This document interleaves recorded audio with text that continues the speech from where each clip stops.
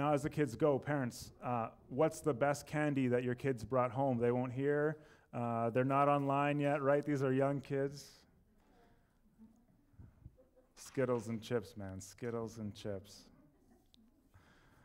Well, we're into John chapter 3 this week, so if you have a Bible with you, you can open up there.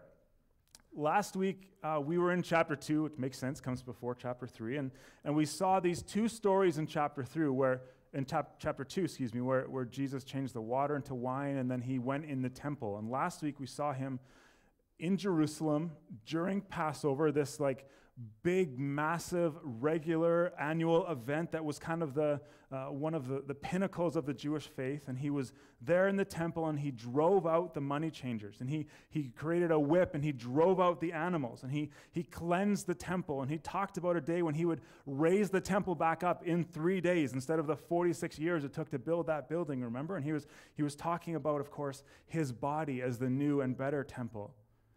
We saw that he was foreshadowing his own death, his own resurrection. He was starting to talk about his own body going to the cross for our sins, dying in our place to cleanse us, being the once-for-all final sacrifice, so that, in fact, we might end up being a living temple, and God could live in our lives. Remember, we said that the temple was a place where heaven and earth intersected, where God dwelt among his people. And so Jesus was coming to say, listen, I will dwell within each one of you.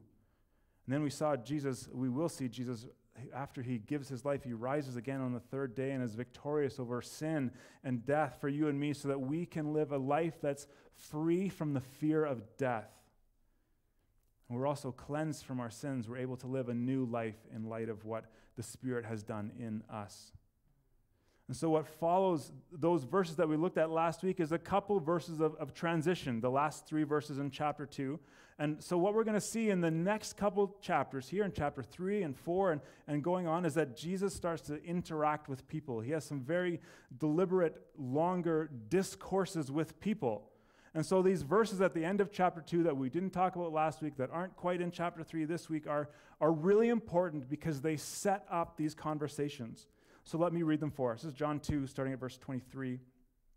Now when he was in Jerusalem at the Passover feast, remember, that's what we just saw happening, many people believed in his name when they saw the signs he was doing, that Jesus was doing. But Jesus, on his part, didn't entrust himself to them because he knew all people. Another way to say this is Jesus knows what we're all like. And he needed no one to bear witness about people, for he himself knew what was in people. So this is really important for us. Before we get to see Jesus interacting with Nicodemus today and others coming, John is saying, listen, Jesus understands your mess. He knows what's in your heart. He knows what's going on inside of you. He understands the broken parts. He understands the struggles. He understands the things you've been wrestling with and the things you're trying to overcome but just can't seem to. He looks at us and he knows that we need help. But 2, look what John also kind of says here. Jesus knows that it is entirely possible for us to believe in God, to believe truths about Jesus, to even believe in the signs that he was doing, to know the scriptures and still be an unbeliever. Here's how we see this. Again, we see Jesus at the Passover with many others. He says in John chapter 2 for us. There were those who were at the Passover. They were practicing their faith. They were observing their religions. They were obeying the Bible. They were obeying the scriptures. They see Jesus' signs and they believe in his name.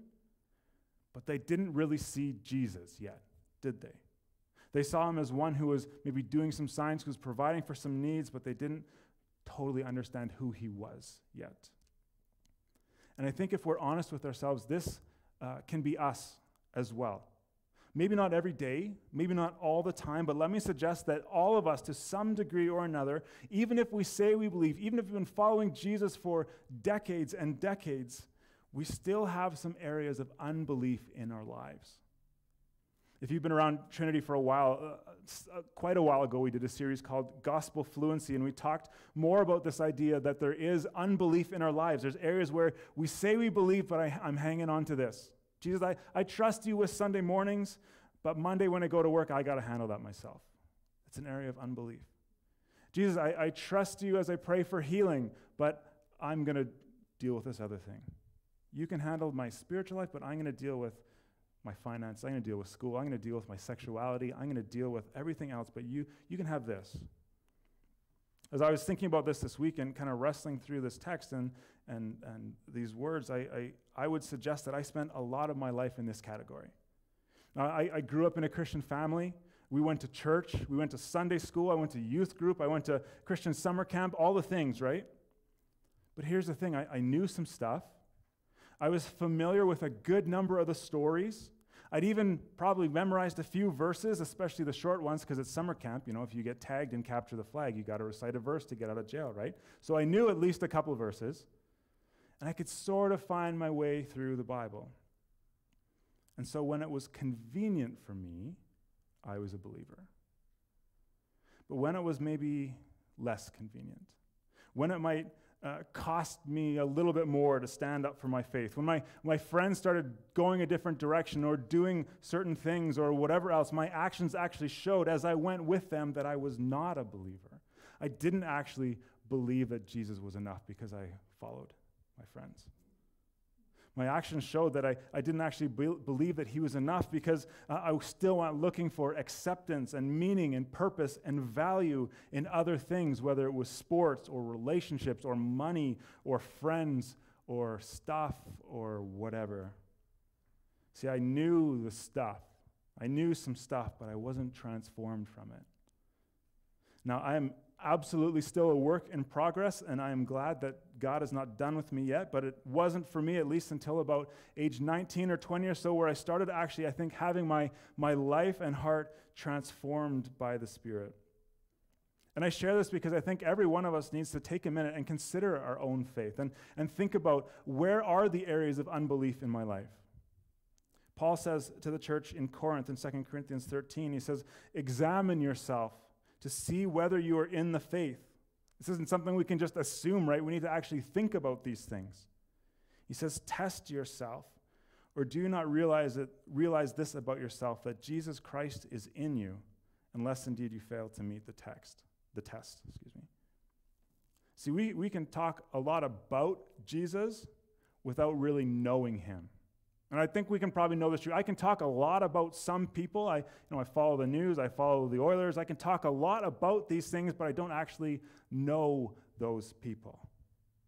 And so today, in order for us to examine our hearts, whether you would call yourself a believer, or if you're just checking out Jesus in church, and listen, if you're just checking out Jesus in church, welcome. We're so glad to have you tuning in here. This is a place where we want to be able to take questions and wrestle with these things.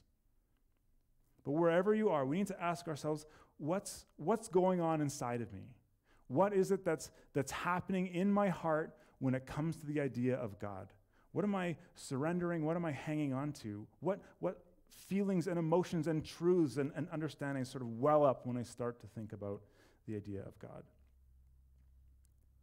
As we're going to see in this text as well, we're going to see that we all have the same problem. We are all broken. We are all fallen. We are all rebellious, and we all need new birth. We all need rebirth. We need to experience the Spirit's power coming into our life and making us new. And this only happens when we look at Jesus and recognize our need for him. So let me start reading for us chapter 3, verse 1. And again, keep in mind that little transitional text we just read, that Jesus has told us that there's a group of people that have seen the signs, they believe in his name, but Jesus still knows what's in their hearts, okay? John 3, chapter 3, verse 1.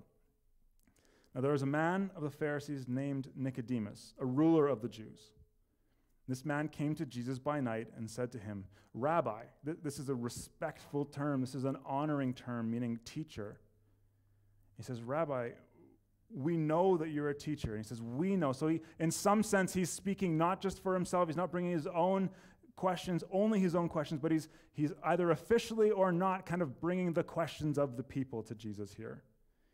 He says, we know that you are a teacher come from God, for no one can do these signs that you do unless God is with him. Now, I think at this point, Nick, I'm going to call him Nick. Nick is in kind of a good place. He calls Jesus teacher. He recognizing that there's something different about Jesus, that there's some authority in the words he speaks, in the signs that he's done. He sees that God is with him. But what we really need to see is who Nicodemus is. He's described for us as a Pharisee. And sometimes when we, in the 21st century, look back and read the text, whenever you see Pharisee, you think, dun, dun, dun, dun. These guys are in trouble. Jesus is going to light them up. But the Pharisees, they were the most serious, earnest, Bible-believing groups of the day. He's a Bible guy. He was also a ruler of the Jews, meaning he was one of the leaders in the Jewish council, like one of the top 70 or so leaders in Judaism, in Jerusalem. And then in a few verses, we'll see that Jesus calls him the teacher of Israel, which means not only is he a Bible guy, that's a good start, not only is he one of these top 70 or so in Jerusalem, but he might be the top teacher. At worst, he's in the top 3. That's a pretty solid place to be. He has quite the resume. And so as he comes and says, hey, we know these things, he might be one of the best representatives of the people to come and ask Jesus questions. And so in a way, you and I get to look at Nicodemus and recognize that he's a really good example for all of us. Many of us, whether we realize it or not, we're religious by nature. You know, we read our Bibles, we attend a church gathering, or even if we're not a part of the church, we're good people and we do good things, and so we're good. But here's the thing. If anyone in that day could earn their way into God's good books, it was Nicodemus. He had the right credentials, he had the right titles, he had the right place of authority. And so we need to really pay attention to how he and Jesus interact here, because Jesus is going to help us see that it doesn't matter who you are. It doesn't matter what you've done. It doesn't matter where you've come from. We all need the same thing, to be born again. It's also important that we see Nicodemus come to Jesus at night. Now, there's a couple reasons why people think this is in the text here. Remember, our writers, they don't waste words, so it's always significant, the details. Some say that maybe Nicodemus came at night because, he was a little hesitant, he was a little nervous, he was a little maybe ashamed to come to Jesus. Maybe. Others look at Nicodemus and he was a rabbi, he was a teacher, and the evening at night, that's when they had their discussions. That's when they sat around, or gathered around tables or whatever, and they worked through these things. They taught, they challenged one another, they debated ideas. And so maybe that's why he comes at night. And both those things might be true. Maybe he was a little nervous. Maybe he was a little threatened by Jesus. Maybe it was just, this is the convenient time for me. This is when teachers talk, so let's go talk. But there's something even deeper going on here. Remember, one of the main themes in the Gospel of John that we saw in that prologue, remember John talked about, light has come into the world. The darkness tried to overcome the light, but the light could not be overcome. So one of the main themes in John's gospel is day and night and light and darkness. And the reason John does this, he's trying to infuse a spiritual situation with mystery and meaning. And so when we see that Nicodemus comes by night, yes, it just could be recording the hour, but what we're going to see is there's actually a spiritual darkness in Nicodemus. He's not seeing the light. He's not seeing enough light. He thinks he knows. He comes and he thinks he knows. I'm a Pharisee. I'm one of the leaders. I'm the teacher. But he's got so much to learn. And so Jesus is going to reveal that spiritual darkness, that spiritual blindness in him. Maybe that's where we are today. We can see these ideas about Jesus, but we don't really see Jesus. We can see the signs. We can see Jesus working maybe in us, definitely in others. We know some stuff, but we don't actually know and love the person of Jesus. Maybe we believe Jesus was just a great philosopher, a good teacher. Maybe we even think he was sent by God, but we don't yet grasp that Jesus is the Savior of the world, Lord of our lives, and treasure for us, sent to save our sins. And so we can all learn from good old Nick here. As we examine ourselves, we can look at what is that thing we've been trusting in? What's that thing or things that we've been putting our hope and confidence in to make us right with God? That thing, though, that's not Jesus. Verse 3, Jesus answered him, "Truly, truly, I say to you, unless one is born again, he cannot see the kingdom of God." Now, I like this. Maybe saw this, probably you did. Notice how John starts verse 3 with, Jesus answered. Did Nicodemus ask a question yet? No, he hadn't. He'd just come and he was just kind of buttering Jesus up, wasn't he? Jesus, Rabbi, you're doing these things, you're so great. But Jesus knew all people, right? We read in chapter 2. He knew what was inside the person, so he's like, stop with the butter, Nick.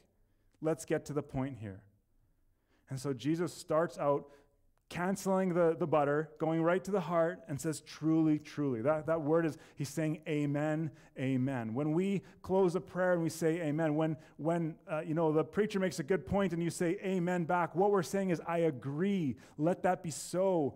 Make that happen. And so when Jesus starts a statement saying truly, truly, or amen, amen, he is about to declare something. He's about to say, this is true. You need to pay attention to this. So he looks at Nicodemus, pillar of the community, all the right credentials, devout follower of God, and says, truly, truly, your works are not enough. There's only one way to heaven, and it's through being born again. It's through rebirth. Now, I hope you can imagine the shock that would have been on Nicodemus' face here. Everything he's done, all the work he's put in, all the study he's put in, all the sacrifices he's made to get to that place, all the efforts, all the work he's done to be found acceptable by God. And Jesus says, you missed it. All that stuff is not enough. In Matthew chapter 5, in the Sermon on the Mount, Jesus says something similar when he says, for I tell you, he's teaching to everyone here, unless your righteousness, unless your good deeds, unless your good works exceeds that of the scribes and Pharisees, you will not enter the kingdom of heaven. And they would have heard that as, how can I be better than Nicodemus? Nicodemus has done everything. And you want me to be better than that? Here's the point. Entrance to heaven, entrance to the kingdom of heaven is out of reach even for the most moral, upstanding, law-keeping person you know. That's what Jesus is saying here. Let me keep reading. In verse 4, Nicodemus said to him, how can a man be born when he is old? Can he enter the second time into his mother's womb and be born? And Jesus said, look again, he says it, truly, truly, I say to you, unless one is born of water and the Spirit, he cannot enter the kingdom of God. That which is born of flesh, that's the born from your mother part, is flesh. But that which is born of the Spirit is spirit. As we read those few verses there, I think one of the key words is in verse 5 when Jesus says, unless. Right? He's just said, everything you do is not enough, but there's a way. This way is this new birth. And again, Nicodemus has to be reeling here. So much of what he believes, all that he's given his life to, has been rocked. See, the Jews believed that it was their Jewishness that got them into heaven. I'm a descendant of Abraham. I'm a child of Israel. I'm here. I'm good. And unless there's some massive blasphemy or extreme wickedness, the Jews believed that it was their physical birth, their lineage that got them into heaven. But Jesus says the opposite. It's not good enough. Our sin, our rebellion against God keeps everyone out. And there's only one way in. I appreciate Matt Carter's words here. He says, the Spirit of God makes a person alive and new from the inside. This new birth, what Jesus is talking about here, happens when God's Spirit animates the human spirit, making a person alive to the things of God. It's the total transformation of a person from the inside out. Nicodemus and the Pharisees had studied the Old Testament, but they missed what God said. God had always said that following external laws would never be enough for a person to enter his kingdom. What they needed was an internal transformation. And God had promised us many places in the Old Testament, through Moses, through the prophets, through Joel. But let me read from the prophet Ezekiel, where God says, I will sprinkle clean water on you, and you will be clean. I'll cleanse you from all your impurities and all your idols, and I will give you a new heart and put a new spirit within you. I will remove your heart of stone, and I will give you a heart of flesh. I will place my spirit within you and cause you to follow my statutes and carefully observe my ordinances. For all the things that Nicodemus knew, He missed it.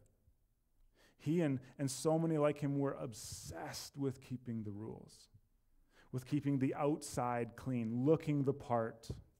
Jesus went after that so many times in the New Testament. And I think whether we realize it or not, I think we all do this. We may not say it, but we think in our minds, you know what, if I just clean myself up a little bit, then God will accept me. You know, I've done this in my past. I've gone this way. I've turned away. I've got this mess. I've got this shame that I'm carrying around like baggage. If I just deal with that, then God will love me. Even if you don't believe in God, you may sort of live by the same sort of idea where you say, if I just do enough good, whatever that looks like, if you don't have a moral framework that comes from God, if I just do enough good, then I'll find acceptance and meaning and purpose and value and salvation. I love how one writer pushes back on this. He says, you know what, God's not interested in your personal remodeling project. He wants to remake and reshape you from the inside. See, our problem is we keep making the mistake of thinking, listen, if our good just outweighs our bad, then I'm okay. But God's standard in the Bible is not more good than bad, is it? It's perfection. It's holiness. Be perfect as I am perfect. Be holy as I am holy. Matt Carter again says, we are all so far from perfect that we need so much more than just a little touch-up. We need to be made new. Our radical corruption from sin demands a radical redemption from God. We need a brand new rebirth. He's talking here about the idea, this theology of total depravity, saying it's not just that we're a little bit bad, and if we cut off the bad, we're good, but it's that every part of our lives has been corrupted by sin. And so we need radical redemption from God. We need new birth. Verse 7, Jesus continues and says, don't marvel that I said to you, you have to be born again. The wind blows where it wishes. I love how Jesus starts to give a word picture here for us. You hear the wind sound, but you don't know where it comes from or where it goes. So is it with everyone who is born of the Spirit. Here's the good news. This rebirth, this is God's work. We can't force it. We can't earn it. We can't do anything about it, but God does it. It's his work. And that's why Jesus uses the wind as a point here. You and I actually can't do anything to make ourselves come alive spiritually. Paul in Ephesians chapter 2 put it this way. He said, you were dead in your sins, but God, being rich in mercy, because of the great love with which he loved us, even when we were dead, has made us alive together with Christ. There's not enough earning that we can do to overcome this. We can't keep enough rules. We can't give enough money. We can't attend enough gatherings. We can't memorize enough scripture. We can't be talented enough. We can't be good enough. The only way to be born again is for the Spirit of God to do his work in you. R.C. Sproul puts it this way, and I love this quote. He says, if you have in your heart today any affection for Christ at all, if the Lord is at work in you, if you are being renewed, if you're experiencing this rebirth, it's because God, the Holy Spirit, in his sweetness, in his power, in his mercy, and in his grace, has been to the cemetery of your soul and raised you from the dead. The analogy of the wind, I think, proves helpful in another way too. See, this new birth, this rebirth that Jesus is talking about, it's the sovereign work of God. God's in control of it. But it's also an evident work of God's Spirit. We can see this happening. Yesterday, when we were at the trunk or treat at the Malcolm, the wind was blowing and we could feel it. It was blowing right through my Thor costume and I was frigid. Didn't know where it was coming from, didn't know where it was going, but there was evidence that the wind was there because when it kicked up, it was cold. And when the wind of the Spirit blows, you don't necessarily know where it's coming from, where it's going, but you can tell, you can feel it. There's unmistakable evidence of the Spirit blowing in our lives. Verse 9, Nicodemus said, how can these things be? Jesus answered him, here's his title. Are you not the teacher, or are you the teacher of Israel, and yet you do not understand these things? Truly, truly, I say to you, we speak of what we know, and we bear witness to what we have seen, but you do not receive our testimony. He goes on and says, if I have told you earthly things and you do not believe, how can you believe if I tell you heavenly things? No one has ascended to heaven except he who is descended from heaven, the Son of Man. It's really interesting, I think, in this passage where Nicodemus asks the questions. He's still reeling. He's still thinking earthly thoughts. He can't seem to quite wrap his head around what all Jesus is saying. Understandably, I think. We can give Nicodemus some grace there. But remember how he opened his dialogue with Jesus. He said, Rabbi, we know this stuff about you. And Jesus says here, hey, I say to you that we speak of what we know, and we bear witness to what we have seen, and you don't receive our testimony. See, Jesus is already hinting and foreshadowing and speaking as though there is a new covenant community forming. And he's treating Nicodemus as one of the old Jewish community that would reject Jesus, that would reject this church, the new church's testimony as it comes. After these words of Jesus, Nicodemus kind of disappears from the scene. We won't see him again until chapter 7 and then again in chapter 19. So as you read through the book of John, keep an eye for him when we get to those places. As we come towards a close, let me say this. The first piece of evidence of our rebirth, of one's rebirth, is belief in Jesus. That single, unmistakable sign of a new birth is faith in Jesus. It's not a respect for Jesus. It's not just acknowledging that Jesus is a good teacher or that he showed up at a party and did some signs. It's not just understanding that God must have been with Jesus, because Nicodemus did that. But it is a wholehearted faith in Jesus. It's believing in every word he said and committing everything to him, not holding anything back. I love how one writer says, when the Spirit blows, we don't find toppled trees like the wind can do, but we find toppled doubts. The Spirit uproots the forest of skepticism and of self-reliance that grows in our hearts, and the Spirit plants seeds of faith.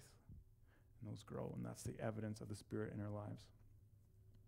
Let me wrap up with this bit of summary from our text and an analogy that Matt Carter put in his commentaries. I think it's helpful, so I'll just read it for us.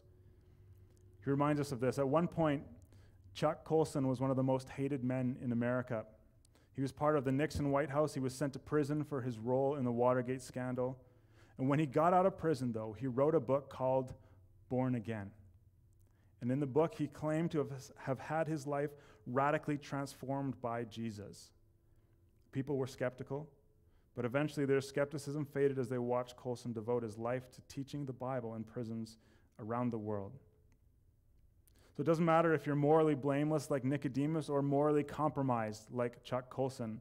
You may think you're really, really good, or you may think you're really, really bad. But no matter who you are, when you stand before the God of heaven, the only thing that will matter is whether or not the Spirit of God has transformed you from the inside out. What Nicodemus thought was a title of honor, I'm a Pharisee, a member of the Sanhedrin, the Jewish council, I'm the teacher of Israel, it was actually a stumbling block that kept him from God because he had put his faith in those things. So the question for us is, what's keeping you from being born again? What's holding you back? Because someday we will all stand before Jesus, and he'll ask to see our credentials. We can't just say I was a Pharisee, teacher of the Jews. We can't bluff him. We can't trick him. We can't impress him with anything we've done. The only thing that matters is whether the Spirit, whether Jesus has transformed us from the inside out, and whether he has made us new. Let me pray for us. God, thank you for this text. And again, there's so much here. I pray that you continue to speak to us through it, through these verses. Jesus, thank you that you know our hearts, that you know what we're like, that you see our brokenness, that you see our shame, you see the areas that we struggle and the work that we have left to do. But as we used before, you don't look at us and you don't try and return us. You came, you died for us in spite of all the mess in our lives. Thank you that you understand us. Thank you that you understand that we have this fleshly, earthly pride in us to try to earn our way to you, and yet you can still overcome that and say, no, put that aside and come to me, I'll give you the rest. I will give you new birth. Holy Spirit, as we pray through this text, as we've heard from this text, I ask that you would do a work in our heart, that you would reveal the things in our lives that we are trusting in instead of you. Reveal the areas of unbelief or the idols in our lives that are actually hindering us from coming and worshiping. Give us the courage to confess and give those to you, and to even share them with someone else, so that we can spur one another on and encourage one another towards faith and love and good deeds. Jesus, thank you that you came and you walked this earth as we do. You were tempted in every way, but you remained fully obedient to your Father, that you were sinless, and that even though you didn't deserve it, you went to the cross to die for our sins. That you went and you paid the price for all the ways that we have hung on to unbelief, all the ways that we have rebelled against God. And thank you that you didn't just die there, but 3 days later you rose from the grave to become to show us the new temple, to conquer our three greatest enemies in Satan, sin, and death, so that we can have this new birth, that the Holy Spirit can work in us through you, and we can be made new. We pray all these things in Jesus' good name. Amen.